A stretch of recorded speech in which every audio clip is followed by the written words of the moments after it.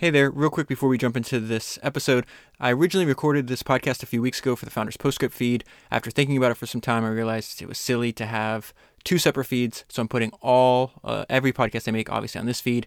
The way you'll know it's a bonus episode is it won't be numbered.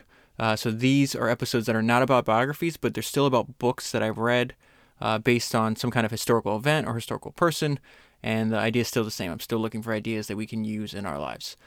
This book was originally recommended by Elon Musk. It's one of the most fascinating 100-page books that I've ever come across, so I hope you enjoy this episode. Since man is a moment in time, a transient guest of the earth, a spore of his species, a scion of his race, a composite of body, character, and mind, a member of family and a community, a believer or doubter of faith, a unit in an economy, perhaps a citizen in a state, or a soldier in an army, we may ask under the corresponding heads: astronomy, geology, geography, biology, psychology, morality, religion, economics, politics, and war, what history has to say about the nature, conduct, and prospects of man. It is a precarious enterprise, and only a fool would try to compress 100 centuries into 100 pages of hazardous conclusions. We proceed. That is an excerpt from the book that I'm going to talk to you about today, which is The Lessons of History, the celebrated collections of essays compiling over 5,000 years of history by two of the greatest thinkers of our time, and it was written by Will and Ariel Durant. Lessons of History is a book that's been recommended by countless different entrepreneurs that I've heard on podcasts.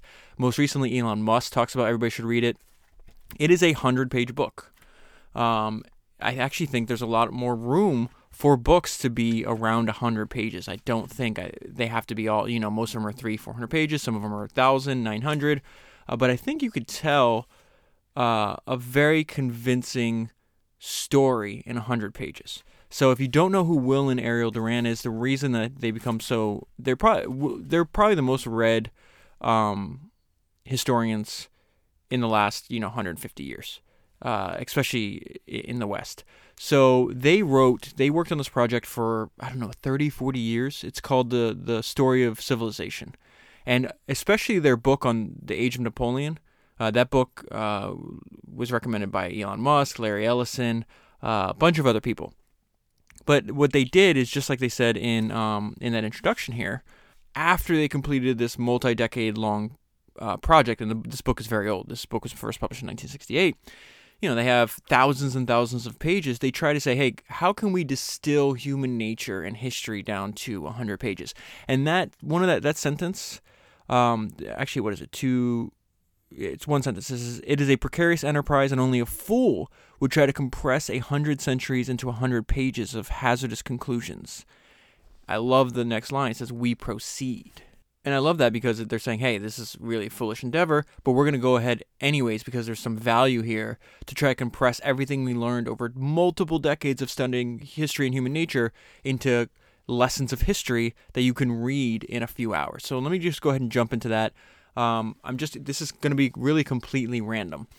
This is from the section called History and Earth, and it says, let us define, so this is the first lesson of history. And that's be modest, which I love. Let us define history, as the events are records of the past. Human history is a brief spot in space, and its first lesson is modesty. At any moment, a comet may come too close to Earth and set our little globe turning topsy-turvy in a hectic course, or choke its men and fleas with fume or heat, or a fragment of the smiling sun may slip off tangentially and fall upon us in a wild embrace, ending all grief and pain. I don't even know how to describe the way they write, and maybe I'll go through, that'd be a very ambitious project, but maybe I will go through, and if I do it on this feed, and just read their entire collection. I mean, that would take me a few years to complete, because I'm obviously reading a lot of books for the main Founders feed. But after reading this, it's like, that's a worthy endeavor. It's probably a good time well spent. But the reason I bring that up is because they write in almost like a poetic, I can't even describe it. Just listen to that. And A fragment of the smiling sun may slip off tangentially and fall upon us in a wild embrace, ending all grief and pain. There's a lot of information in that sentence, and it's very poetic. It's almost like they're writing. It's almost like lyrics to music is the way they write. It's very interesting. Let me continue. And I'll tell you the note I left myself after this. Generations of men establish a growing mastery over the earth, but they are destined to become fossils in its soil. Again, really beautiful writing, and I'm going to translate that into the words I would use. And it's like, David, you don't have much time. Don't waste it. Go. And this next, I'm just going to share one sentence with you I think is very interesting. Again, they're writing this in the 1960s. And we're living through this right now. It says the influence of geographic factors diminishes as technology grows. And then here's some thoughts that they have on competition and selection. It says the laws of biology are the fundamental lessons of history. We are subject to the processes and trials of evolution, to the struggle for existence, and the survival of the fittest to survive. So the first biological lesson of history is that life is competition. Competition is not only the life of trade, it is the trade of life. Peaceful when food abounds, violent when the mouths outrun the food. Animals eat one another without qualm. Civilized men consume one another by due process of law. Cooperation is real and increases with social development, but mostly because it is a tool and form of competition. We cooperate in our group. That could be our family, community, club, church, party, race, company, nation, in order to strengthen our group in its competition with other groups.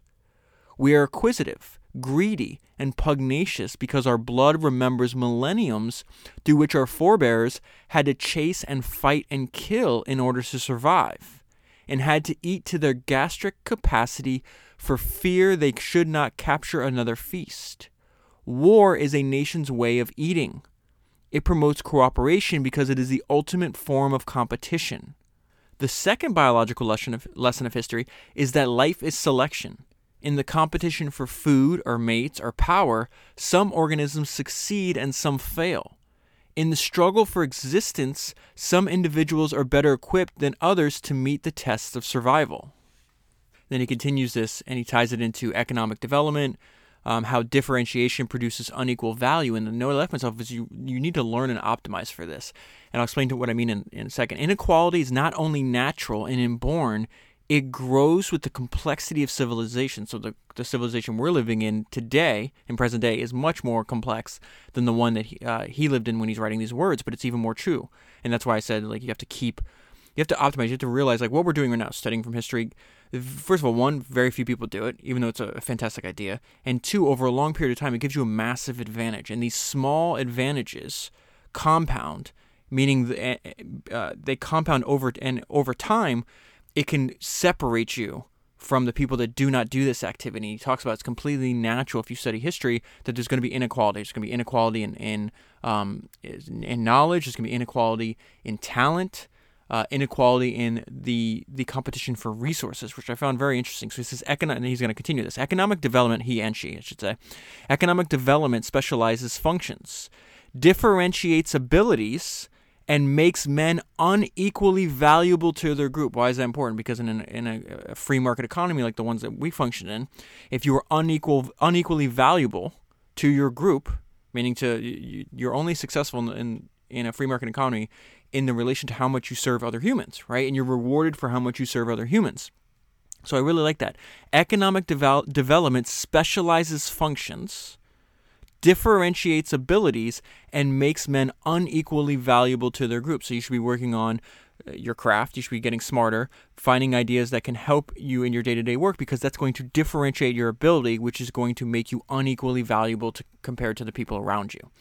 For freedom and equality are sworn and everlasting enemies, and when one prevails, the other dies. Leave men free, and their natural inequalities will multiply almost geometrically. So I kind of ran over my own point there, right? Those who are conscious of superior ability desire freedom, and in the end, superior ability has its way.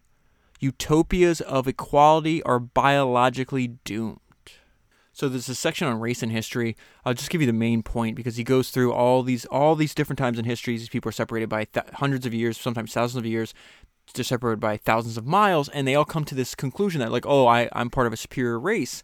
And he's like, well, that's, some weaknesses in the race theory are obvious, he states. He's like, you just have to look that there's been talented people everywhere. There's intelligent people everywhere. Different times, different places, different races. So he says, history is colorblind and can develop a civilization in any favorable environment under almost any skin. Okay, so this may be my favorite part. The note I left myself is human nature does not change. This part is so good. This may be my favorite part of the book. And what he's going to say here is really something that's been known. You can tell Jeff Bezos knows this, Charlie Munger knows this, Warren Buffett knows this, David Ogilvy knew this. They talk about it openly, that you focus on things that do not change. And that humans over time react very similar to if you expose people to the same stimuli, the way they react is very, very similar. Known history shows little alteration in the conduct of mankind. The Greeks of Plato's time behaved very much like the French of modern centuries, and the Romans behaved like the English. Means and instrumentalities change. Motives and ends remain the same. To act or rest, he's giving us some choices we have. To act or rest, he or she. I keep saying it's Will and Ariel Durant. They both wrote this book. To act or rest, to acquire or give, to flight or retreat, to seek association or privacy, to mate or reject, to offer or resent parental care. Nor does human nature alter as between classes. By and large, the poor have the same impulses as the rich, with only less opportunity or skill to implement them. Nothing is clearer in history than the adoption by successful rebels of the methods they were once accustomed to condemn in the forces they depose. So that's a very important sentence. Let me read that again. Nothing is clearer in history than the adoption by successful rebels of the methods they were accustomed to condemn in the forces they depose. So one of the best illustrations of that point, if you want to read fiction, is George Orwell's Animal Farm, right? I also think it applies to businesses. You have the startup that does something better than existing companies, right? Then it grows into an existing company and it adopts the same behaviors of the company that it overthrew. This is also true for companies, it's true for nations, it's true for governments, it's true for people in general. Going back to this part, I highlighted a lot of this, so this is gonna be, I think, the longest individual part I read to you. New situations, however, do arise, requiring novel, unstereotyped responses. Hence, development in the higher organisms require a capacity for experiment and innovation. Here, the initiative individual. So these are a lot of the people that we study on founders, right? Here, the initiative individual, the great man, the hero, the genius, regains his place as a formative force in history. He grows out of his time and land, and is the product and symbol of events as well as their agent and voice. Without some situation requiring a new response, his new ideas would be untimely and impracticable. When he is a hero of action, the demands of his position and the exaltation of crisis develop and inflate him to such magnitude and powers as in normal times have remained potential and untapped. So really the way I would summarize sorry I'm mispronouncing everything, but we talked about this over and over again, that you have the right place, you have the person that's at the right place at the right time with the right set of skills, right? And if they were born in a different time, even if they had the same skills, just because they weren't in the right time in history, their impact in history is going to be vastly different. So think about Henry Ford. His one goal in life was to mass produce an automobile so everybody could afford one. And by doing so, by being in the right place in history at the right time, he was able to do so. But put him back in 1700s, same person, same capability, same thoughts, he's not getting that done.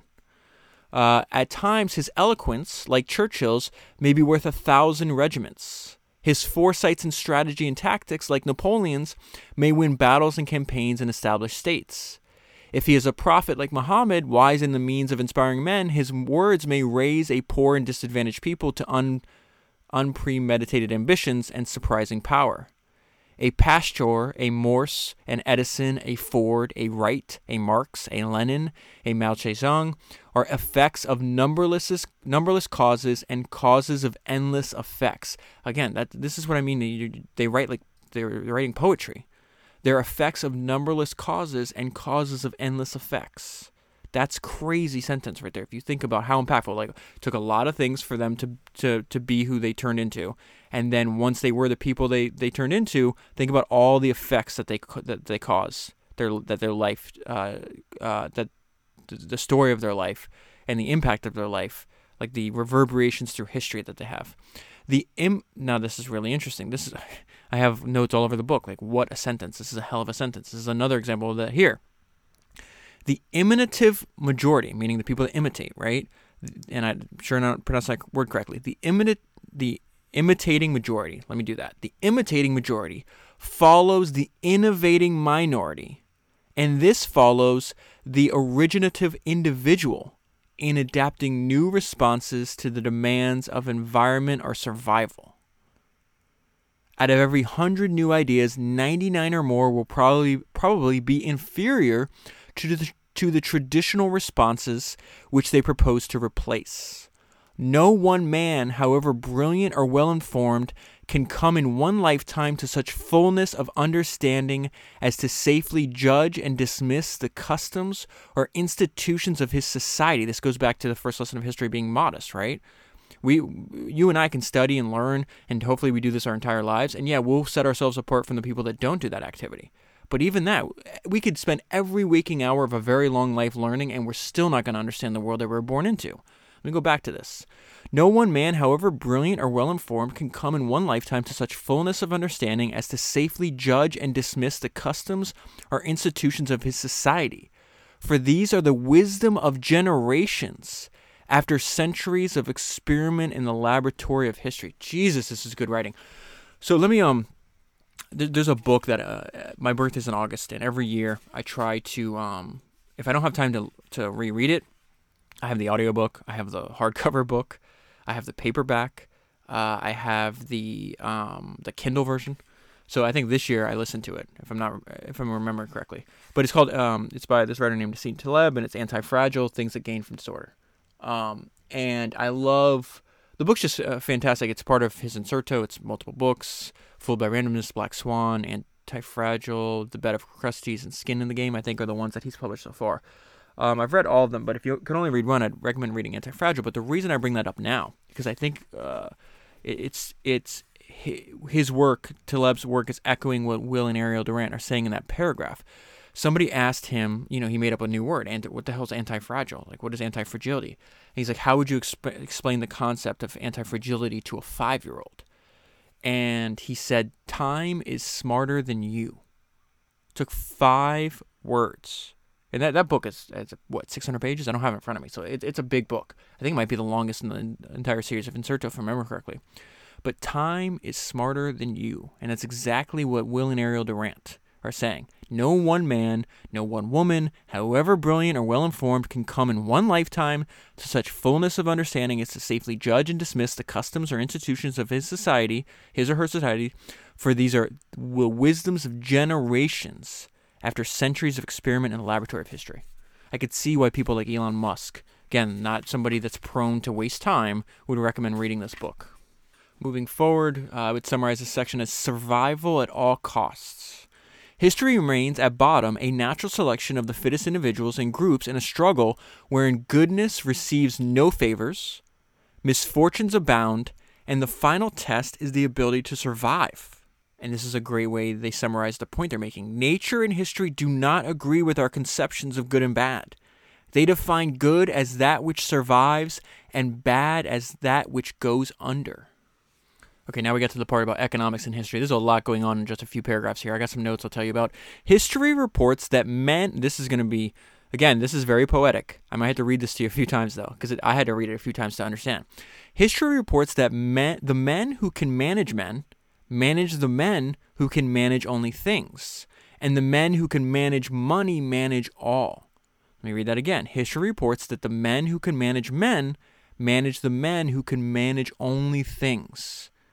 So if you can manage men, You're going to be managing the people that can only manage things. But there's one step above that. And the man who manages the money manages them all. So the way I would, I've mentioned this on other past episodes of Founders, is the way I think about it is I want to be strong, right? I want to build up strength so I can be the best version of myself I can be. But more important than strength is I want to be wise. I want to make sure I'm not dumb. I'm not making obvious mistakes. I'm learning from people that were smarter than me in the past. So the aphorism I developed for that is the strong rule the weak, but the wise rule the strong. It gives you the hierarchy of what's more important. You don't want to be weak, so what's being better than weak? Being strong. But what's being better than being strong is being wise, right? So he's saying, like, you don't want to be the person that can only manage a thing. That is, you have other people above you that have to tell you what to do and manage. And then above that, you have the person that's managing the money. You could also think about it as the person organizing the company, right? Not only is he managing money, but he's also managing machines and people and all the different parts and constituencies of a company. So the bankers watching the trends in agriculture, industry, and trade, inviting and directing the flow of capital, putting our money doubly and trebly to work, controlling loans and interest in enterprise, running great risks to make great gains, rise to the top of the economic period. He's calling us a banker, and in some cases, yes, that's true. Pure investors do that. It's also the job of an entrepreneur, though. Perhaps it is one secret of their power that, having studied the fluctuations of prices, they know that history. This is such a freaking great idea. Listen to this. Perhaps it is one secret of their power that, having studied the fluctuations of prices, they know that history is inflationary and that money is the last thing a wise man will hoard. History is inflationary. Who knows this? Hetty Green knew that. Warren Buffett knew that. Mark Spitznagel, when I did the book, The Tao of Capital, if you haven't listened to that podcast, please go back. He knows that. Sam Walton, Henry Clay Frick, Andrew Carnegie, go on and on and on. They don't just let money sit there. They make it productive. They put it to use. The experience of the past leaves little doubt that every economic system must sooner or later rely upon some form of the profit motive to stir individuals and groups to productivity. So what is he telling us there? Incentives rule all. Something we learned over and over again on the 3 podcasts I've done about Charlie Munger. He talks about that over and over again. He's like, I've been in the top, what does he say, like 5% of my cohort my entire life, understanding the impact of incentives on human behavior, and not a year goes by where I realize I don't understand it as much. Like, it's more important than I thought it was. I butchered that quote because I don't have it in front of me. But basically saying, I know how important it is. I know how important incentives are to human behavior than most other people do, and I still, as time passes, underestimate how important it is. Since practical ability differs from person to person, the majority of such abilities in nearly all societies is gathered in a minority of men. The concentration of wealth is a natural result of this concentration of ability, and regularly recurs in history. Again, he's not telling us how to think. He's saying, I've studied this, I've taken in all this information, this is my distillation, this is the way I distill what I learned. And what he's telling us in that sentence is practical ability differs from person to person. And the majority of such abilities in nearly all societies is gathered in a minority of people. The concentration of wealth is a natural result of this concentration of ability and regularly recurs in history. It happens over and over again. It happens today, it happened in the past, it will happen in the future. He's not saying, hey, I want, a few people should have all the wealth. In fact, in parts of the book, he's like, it's very natural. A few people are going to have all the wealth, and then there's going to be either you can choose the path. It's going to be redistributed. It can do peacefully, and he gives examples of that, or it will be violent, but it will happen. The rate of concentration varies with the economic freedom permitted by morals and the laws. Being a despot, so despotism, may for a time retard the concentration of wealth. Democracy, allowing the most liberty, accelerates it. And so this is where he gets to the point where his conclusion is that concentration of wealth is not tenable. We conclude that the concentration of wealth is natural and inevitable, and is periodically alleviated by violent or peaceable partial redistribution. In this view, all economic history is the slow heartbeat of the social organism, a vast systole and diastole of concentrating wealth and compulsive recirculation. And then moving forward, I just have one sentence from this section, and it goes back to what I was trying to explain earlier, like why I think more people should spend time learning and practicing so you can get better at your craft. Because even small percentage improvements can yield outsized returns. He says every advance in the complexity of the economy puts an added premium upon superior ability. Let me read that again. Every advance in the complexity of the economy puts an added premium upon superior ability. In my opinion, the complexity of our economy is only going to continue to increase. So therefore, the premium on superior ability, superior knowledge, superior talent is going to continue to increase. And you can think about the accumulation of superior knowledge and superior talent, superior ability as a challenge, right? And so he and she, Will and Ariel Durant, the Durants. Why don't I just call them the Durants? Hey, I just realized too after I finished the book, because I was looking for other books that they wrote rather. And there's a few that Will, I think, wrote by himself. One of them I'm going to pick up. It's called The Greatest Minds and Ideas of All Time. I'll probably, if I read it, I'll put it on this feed, obviously. But anyways, I just realized he has the same name as the founder of GM, who I did that 3-part series on, Billy Durant. Just by changing Will from Billy, it took me a while to figure out that they have the same name. So that was really interesting. So anyways, this is the Durants on what determines if a challenge will or will not be met. If we put the problem further back and ask what determines whether a challenge will or will not be met, the answer is that this depends upon the presence or absence of initiative and of creative individuals with clarity of mind and energy of will. They put in parentheses, which is almost a definition of genius. So that's the presence of initiative and of creative individuals with clarity of mind and energy of will, capable of effective responses to new situations, which is almost a definition of intelligence. So I interrupted there. Let me read that because it's just a short paragraph. Let me read that to you in its entirety. If we put the problem further back and ask what determines whether a challenge will or will not be met, the answer is that this depends upon the presence or absence of initiative and of creative individuals with clarity of mind and energy of will, which is almost a definition of genius, capable of effective responses to new situations, which is almost a definition of intelligence. They have a section on growth and decay, and I particularly like this idea. This is on death and on ideas being immortal. Is this a depressing picture? Not quite. Life has no inherent claim to eternity, whether in individuals or in states. It also, you could say that in business as well. I love that quote. Comes from Charlie Munger in the Tao of Charlie Munger. It says, over the very long term, history shows that the chances of any business surviving in a manner agreeable to a company owners are slim at best. So Munger knows what the Durants are saying here, that everything is temporary. So it says, life has no inherent claim to eternity, whether in individuals or in states. Death is natural, and if it comes in due time, it is forgivable and useful, and the mature mind will take no offense for its coming. But do civilizations die? Again, not quite. Greek civilization is not really dead. Only its frame is gone, and its habitat has changed and spread. It survives in the memory, and in such abundance that no one life, however full and long, could absorb it all. They are echoing the same point they made earlier.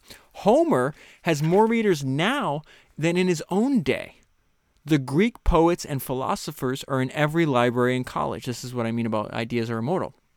At this moment, Plato is being studied by 100,000 discoverers.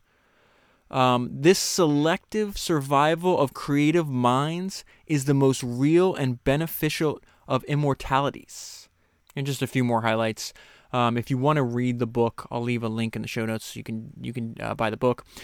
We have multiplied 100 times our ability to learn and report the events of the day and the planet. But at times we envy our ancestors whose peace was only gently disturbed by the news of their village, whose peace was only gently disturbed. So I've been thinking about this. Let me tell you my interpretation of what's happening. I've been thinking about this, about my content diet.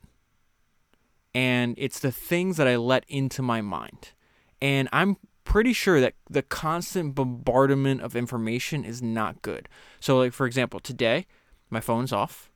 I'm only reading books and making podcasts. That's it. I'm not looking at any social media. I'm not responding to texts. I'm not paying attention to what's going on in the news. My brain needs a break. And what I've realized is I probably read more than the average person, right? I think that's That's almost certain. It is certain. But what I realize is the more I look at apps or my phone or the news or text or anything else, the shorter my attention span, my ability to read. And I think the benefit, why has reading books survived for hundreds of years? And I think it's because it's that forced meditation. There's very few other activities you can do in life that make you focus on a subject for hours and hours and hours at a time. And I think that's beneficial to us as opposed to just getting everything in like these short little dollops of mostly useless information. And I love what they're saying here. At times, we envy our ancestors whose peace was only gently disturbed by the news of their village. I do not think constant bombardment, where we have to siphon through so much noise to get to a small amount of signal, is good. I don't think that's beneficial to. I'm speaking to myself. Other people can do whatever they want. I don't want to engage in that, and whether I do this on taking a few days a week where I don't look at it at all, or maybe just eliminate it from my life and just focus on really reading books, listening to some podcasts where I know they have valuable information. Like, I think that's just a better content diet for myself, and I think that's a way to actually enjoy my life. I don't want my peace disturbed by a lot of news. Or you know who Bob Hoffman is? You ever heard of this guy? He's in it's interesting. Warren Buffett in the biography Snowball talks about. He became obsessed with Bob Hoffman, which was surprising to me because Bob Hoffman he fought in World War I when he was a young man. Goes through, he got exposed to mustard gas, almost died, comes back and builds this giant company.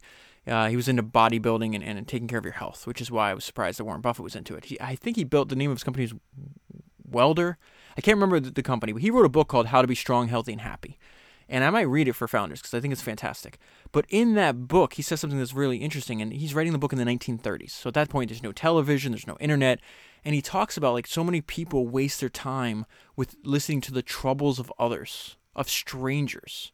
And that's what a lot of news is. And at the time, the primary method of news for them is newspapers and the radio. And so he's like, stop listening to the troubles of others and go, in his saying, he's like, go spend 30 minutes taking care of your health by lifting weights, by exercising. Come home and go, clean out your gutters, clean up your house, work on your business. He was essentially listing all these other things that are better use of your time than listening to the troubles of others. And that's his quote. And I've never forgot that quote. And I feel a lot of what news is. And again, I think you can have a deeper appreciation of how, manipulative news can be if you go back and read the biographies of the people that started the modern news. Go read Joseph Pulitzer's biography. And you'll realize that, people are like, oh, you got to listen to news, you can be better informed. That's absolutely not. You'd be better off reading a book that's 2,000 years old, that survived through thousands of years, and it's still valuable to this day than reading the headlines and focus on, what's happening at this very moment in time. So that's just something I've been thinking about a lot. And it's weird how you read books, it's been on my mind. And then I find this one paragraph that's just nestled away randomly in this 100-page book. It's like, yes, you're exactly right. That's that thought that the Durants were having. Let's see what they wrote these words 60 years ago still resonates with me today. This is the stuff I need to be paying attention to. All right. Let me just, again, a few more things here. I think these are kind of related. Our capacity for fretting is endless. And no matter how many difficulties we surmount, how many ideals we realize, we shall always find an excuse for being magnificently miserable. So again, the summary of that is our capacity for fretting is endless. We must manage the inevitable ups and downs that take place with our own minds. And I think one helpful way to do that is stepping outside yourself. You realize the same way you feel today, other people in the past have felt, people in the future will feel. It's not unique to you. Stepping outside of yourself, it's okay, I'm going through this. I'm either really excited or really depressed, whatever it is. This is temporary. I have to manage this. And now we reached the last highlight, and the note of myself is this is the perfect way to end a book on the lessons of history. To those of us who study history not merely as a warning reminder of man's follies and crimes, but also as an encouraging remembrance of generative souls. The past ceases to be a depressing chamber of horrors. It becomes a celestial city, a spacious country of the mind, wherein 1,000 saints, statesmen, inventors, scientists, poets, artists, musicians, lovers, and philosophers still live and speak, teach and carve and sing. I don't care how long I write. I'll never be able to write a sentence as good as that. That's amazing. The historian will not mourn because he can see no meaning in human existence except that which man puts into it. Let it be our pride, and we ourselves may put meaning into our lives, and sometimes a significance that transcends death. If a man is fortunate, he will, before he dies, gather up as much as he can of his civilized heritage and transmit it to his children. And to his final breath, he will be grateful for this inexhaustible legacy, knowing that it is our nourishing mother and our lasting life. Just absolutely fantastic. I'm so glad other people have recommended reading this book. I don't know if I would have found it otherwise. And there's just one thing that I know I left myself. I wasn't going to share it on the podcast. It was just something personal. But this is something that I'm personally aspiring to. And it's in the back pages of the book. It talks about all these other books that they wrote. And then this specific page is that Will Durant wrote.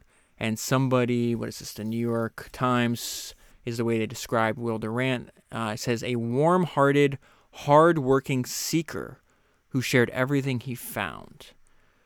And that's definitely what I'm trying to do with my life's work. Thank you very much for supporting my life's work. I really appreciate it. Thank you very much for listening to all my podcasts, and thank you very much for supporting me. I will talk to you again soon.